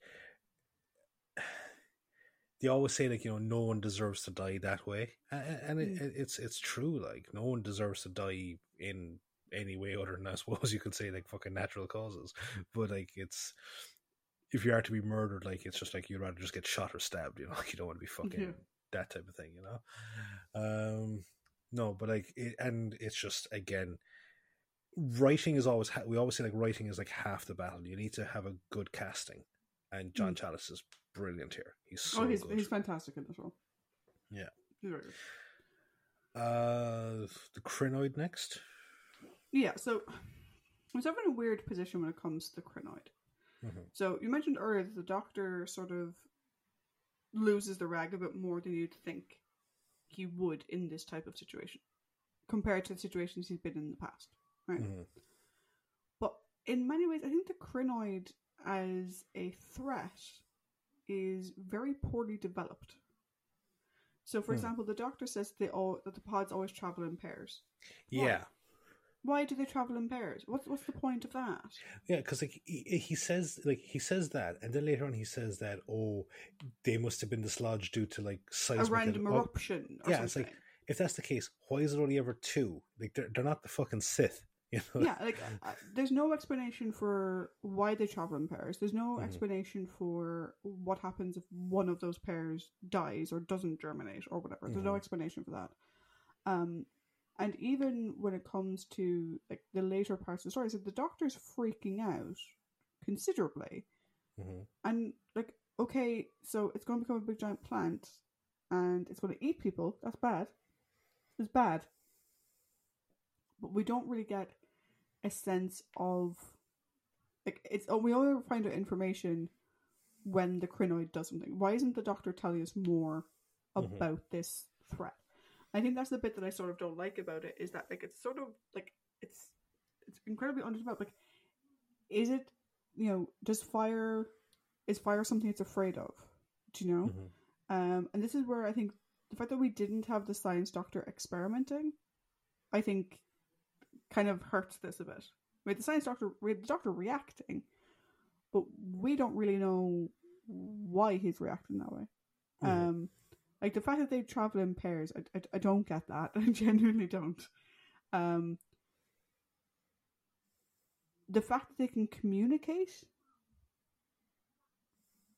is interesting, because that's not something that the Doctor tried to do with Winlet. No. And plus, I completely forgot that it actually had the ability to communicate until we had the Keeler Krynoid. And first, the Keeler Krynoid is creepy as hell.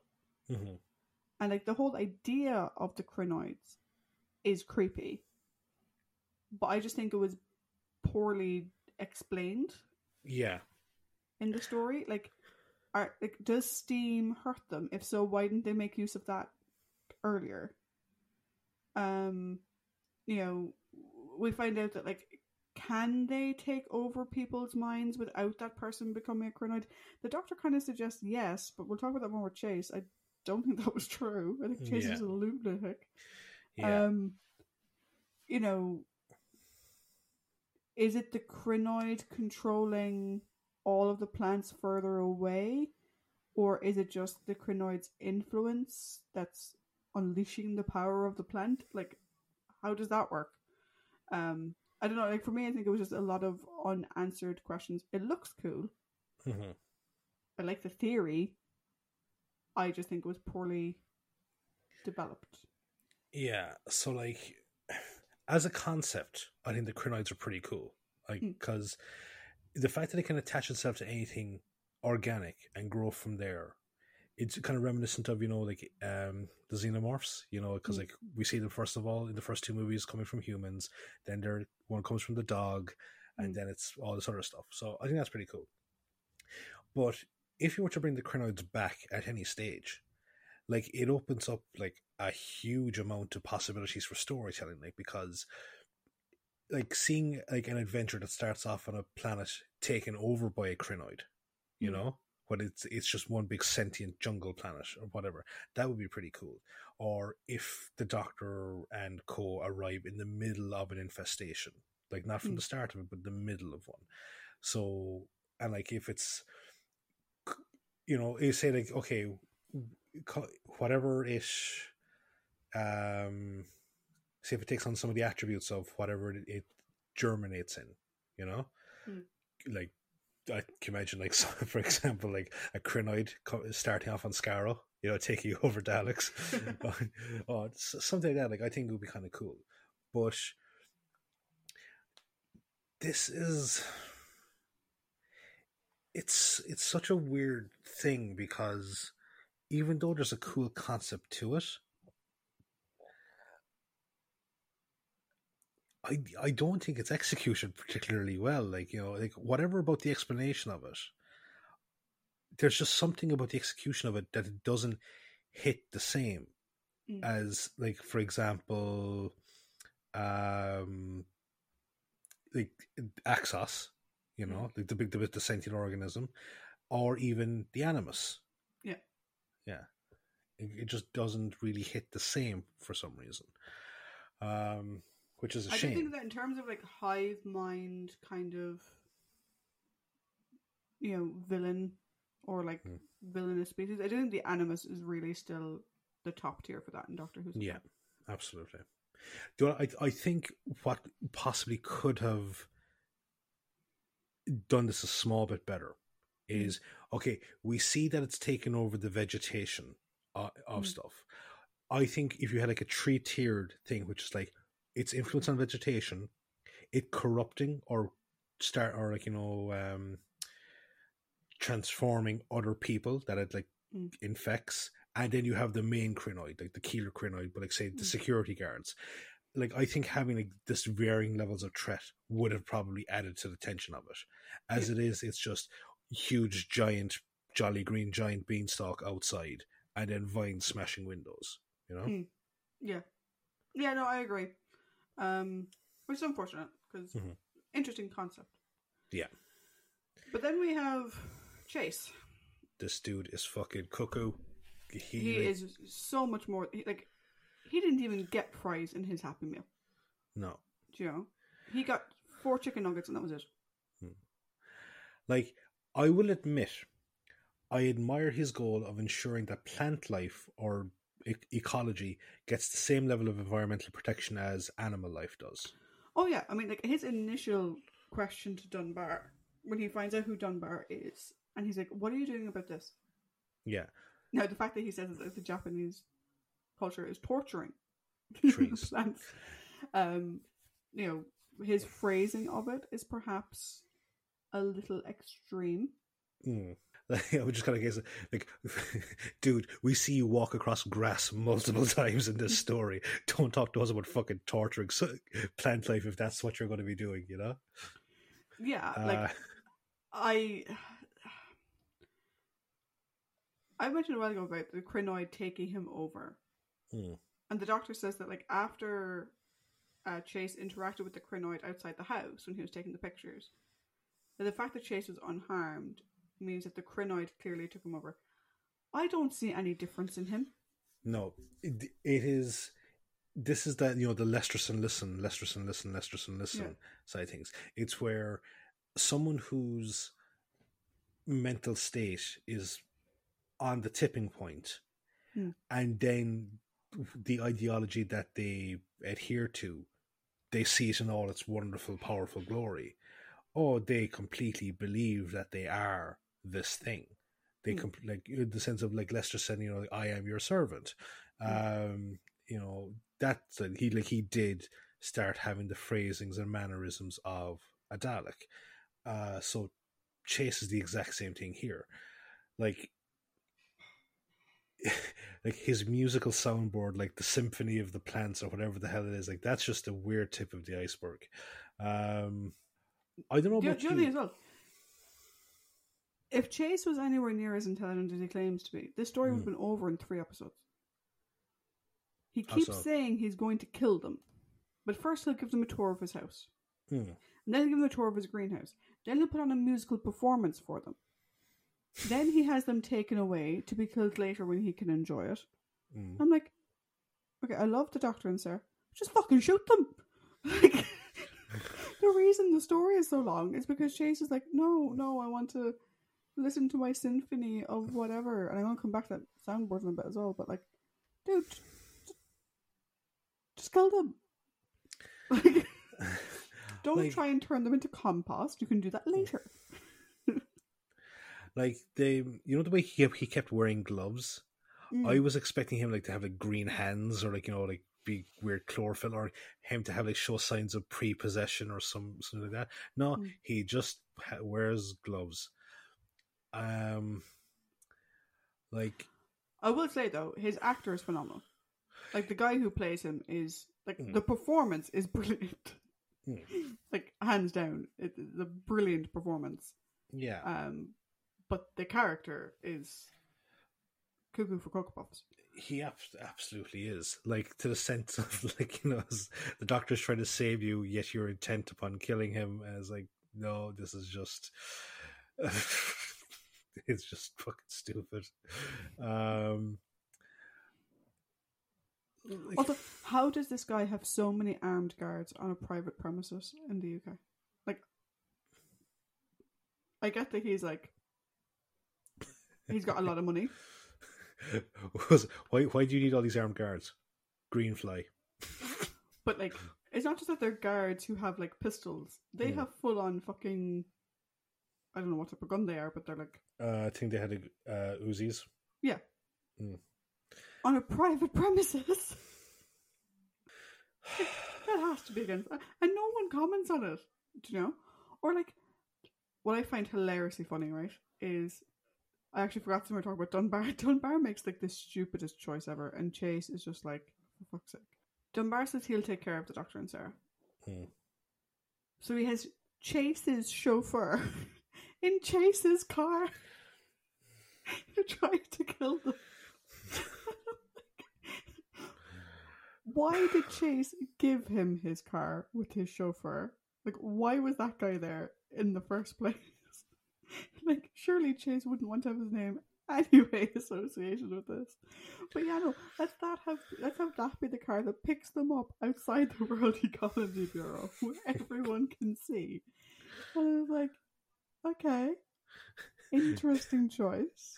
Did you get the reg on the car? Yes, it was BADGUY 1.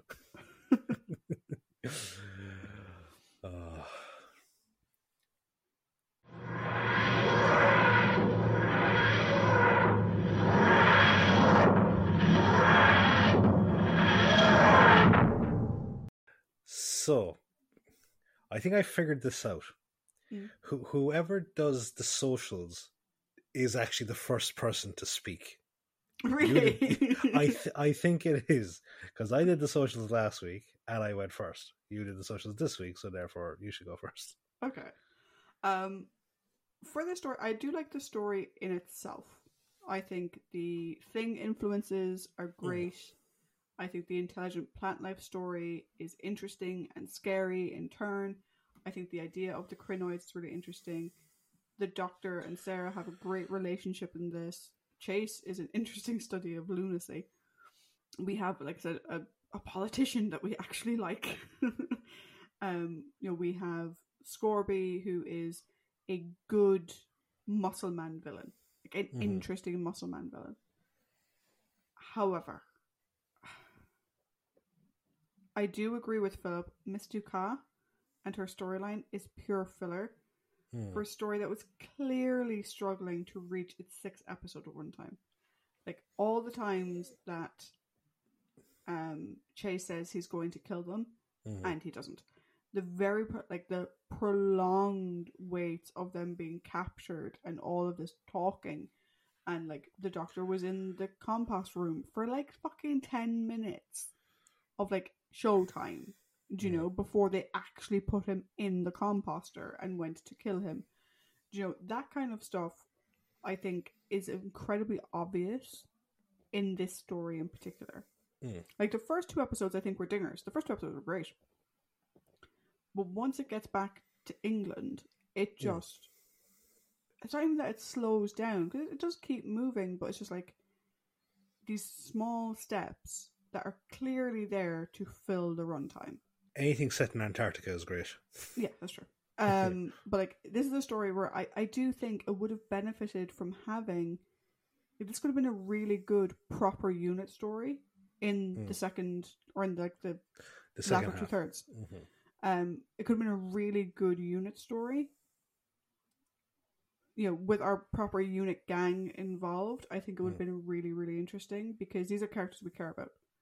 And we have connections to. And so we could do cutbacks to them that you'd be interested in, rather than, another person's boy in the compost machine. Or whatever. Also, the ending makes no sense. The TARDIS never went to Antarctica. So why would the coordinates be set for Antarctica? Yeah. It is the thing that has bothered me ever since I first saw the story, those many years ago. The Doctor and Sarah went to Antarctica by plane. The TARDIS never went there. The TARDIS should never have been programmed to go there. So their whole thing of like, have we just arrived or are we yet to come? Makes no fucking sense, because the TARDIS never should have gone there in the first place. It is like the smallest nitty fucking thing. So I agree with you about the whole TARDIS coordinates being preset. Yeah, that's stupid. Maybe they just meant their own personal timeline. Well, yeah, but it's done in coordination with the TARDIS bringing them back there, and I'm like, what the? That makes no fucking sense. That's fucking ridiculous. So yeah, unfortunately it's a bit of a mixed bag for me in terms of my enjoyment of it. Like, I struggle with 6-episode long stories in general. This is one of the... is it as bad as A Rent of the Cybermen? No. And that's a 4-parter. That was a 4-parter. Why did I think it was 6? Because... It fucking drags on forever. That's why I thought it was 6. Yeah. So, it's not the worst six-parter we've had. It's not the worst story we've had at all. But for me, it's very much a middling story. It has nothing. There's no character bits that are wrong. That I hated that. There was nothing I hated. There just wasn't as much for me to love. So I gave it a 3. I think that might be being a bit generous. But I couldn't really bring myself to give it lower than that. I'm sure there are people who enjoy the story a great deal. I just think it was too long and too padded for my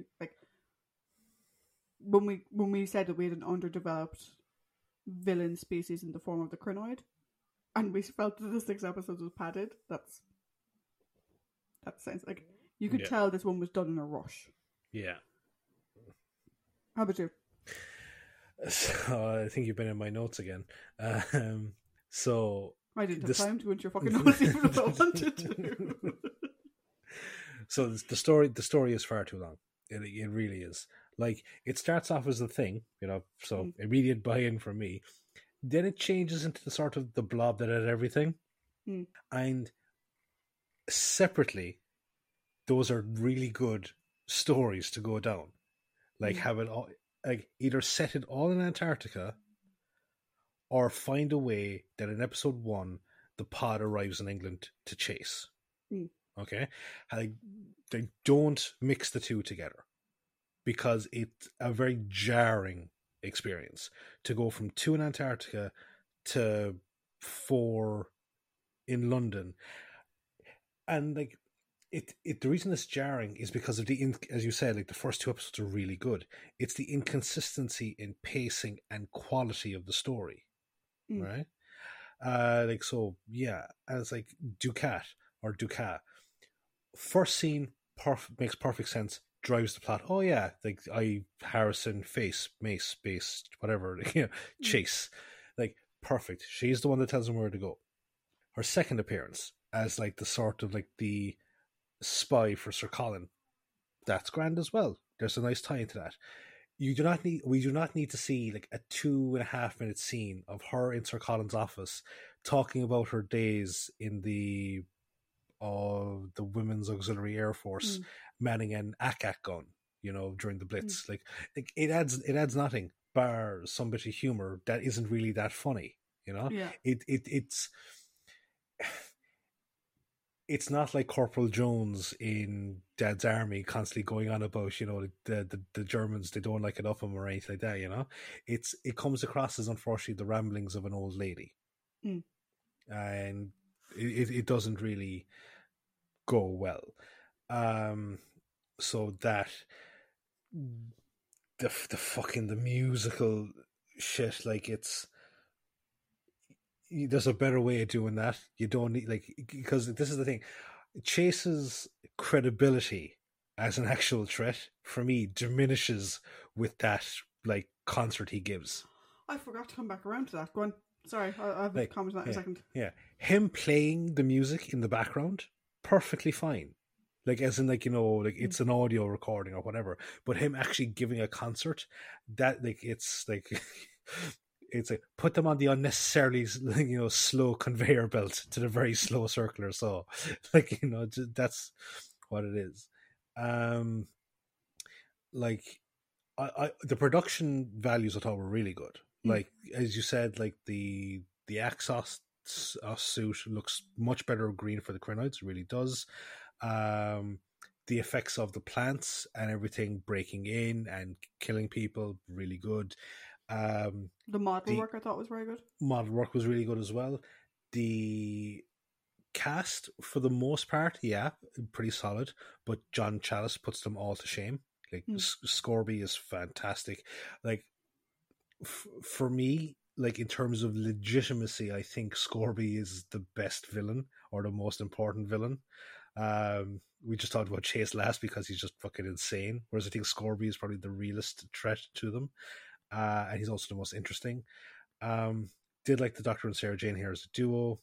And again, as I said, I loved Sir Colin because of the lack of military bureaucracy. Even Major Beresford, it's like there's no like this is insane or like like this is like it's like dude, you work for a unit, this is your like bread and butter. But no, Sir Colin was a breath of fresh air when it comes to having a bureaucrat involved in the stories, and I absolutely loved it. And I actually am annoyed that he wasn't a recurring character beforehand or afterwards, because great character. Yeah, I'm also kind of sad that that actor never was on the show again. Yeah, because he was really good as an actor as well. He is. He's a really good actor. So what's your score? Oh, sorry. I was waiting for you to come back around to your point. Okay, I'll do my thing. So if you want. Yeah. The music board, right? I was waiting for it to be Chekhov's music board. Where the Doctor uses it to create a god-awful noise. Yeah. That the Krynoid reacts badly to. Because that is the only reason I could think why they focused so much on the fucking music board. I think it was that it would come around in the end and be useful. But it doesn't. It's just weird. It's like, we need to get across how weird Chase is. We know how weird he is. We get it. You can do the weird bit and also have it be helpful in the end. But no, we just did the weird part and we didn't have the helpful part. But yeah, sorry, I forgot about that when we were talking. Back to your score. Yeah, my score is 3 out of 5. It's like, unfortunately, for a relatively very strong season. Yeah, because like, so just to give you the numbers, so your average is finishing up at 4.17 minus 4.21, and that kind of surprises me because like last season was a dinger. In fairness, it was 4.45, and I was like, oh, season 13 has to at least match it. We have Terror, Planet, Pyramids, Morbius. Like, even though like some of those, like you gave 5s and some of them I gave 5s, like they were all like 4.5 and above. I was like, we have to at least match it. Android nuked it in the middle, and unfortunately, it didn't stick the landing. So we have 2 low stories out of 6, which means that our averages. Now, I'm saying, unfortunately, it's still a fantastic season. I mean, it's still a 4.17, 4.21 average. It has Terror the Zygons. It has Planet of Evil. It has Pyramids of Mars. It has Brain of Morbius. Like, it's a fucking dinger of a season. Like those 2, you can just skip though. Yeah, like those first 3 are back to back. Yeah, they're fucking back to back, and I was like, for me, I was going through. It's a 5, a 4.5, and a 5. Then you've got it for you. It's 2 5s and a 4.75. 4.75. Yeah. But like, yeah, it's an incredible fucking run of 3 stories. Android, unfortunately, as you said, nukes it. Comes back strong with Morbius, and then falls over a vine at the end. Yeah, Jesus, and it falls over a vine and gets dragged into a murky pond. Yeah, to be honest, this like, I think in many ways they're doing really just emphasize by the fact that like, unless they're exceptionally good, 6-parters just aren't sustainable from a storytelling point of view. We've had a few that were phenomenal, but like, at least for me, 6-parters just aren't really sustainable. They bored the ever-living Christ out of me. I'm just looking back here at some of our previous scores, okay? And we haven't had, just from looking at it here, we haven't had a joint season finale above 4 since Inferno. Wow. Yeah, because fuck me, that was a long time ago. That is John's first season. Fuck. No, Inferno was amazing. Yeah, and this isn't like overall seasonal score. This is like the last story of the season, sticking the landing and scoring the perfect 10, which Inferno did. It got a 5 from both of us. So did the season before. War Games got 5 as well. Yeah. But yeah, so in terms of sticking the landing, I don't think we've had. We don't talk about the Wheel of Space. We don't talk about it. I don't think we've had both of us be like, that was an amazing story. Now, like, I gave the Demons 4.25, I gave 3.7, which is good. It's above average. Yeah. Time Monster, average to above. Green Death, fuck you. Spiders, above average. Because like we did have our kind of our disagreement about that because it just didn't click for me. But there were parts of it that we did like, parts of it we both didn't like. John and you kind of like your self-indulgence, but like Revenge of the Cybermen, like I'm so angry at that fucking story. I really am. It's just it's bad. Anyway, it's not bad. It's just frustrating. Yeah. Anyway, so that's the end of season 13, right? And so far, for John's first 2 seasons, Tom's first 2 seasons. Why did I say John? For Tom's first 2 seasons, he is still running high. Do you know? He's got 4.45 average, and between the two of us, and a 4.19 average. And Sarah Jane is also running high, a 4, a 4.45, a 4.19.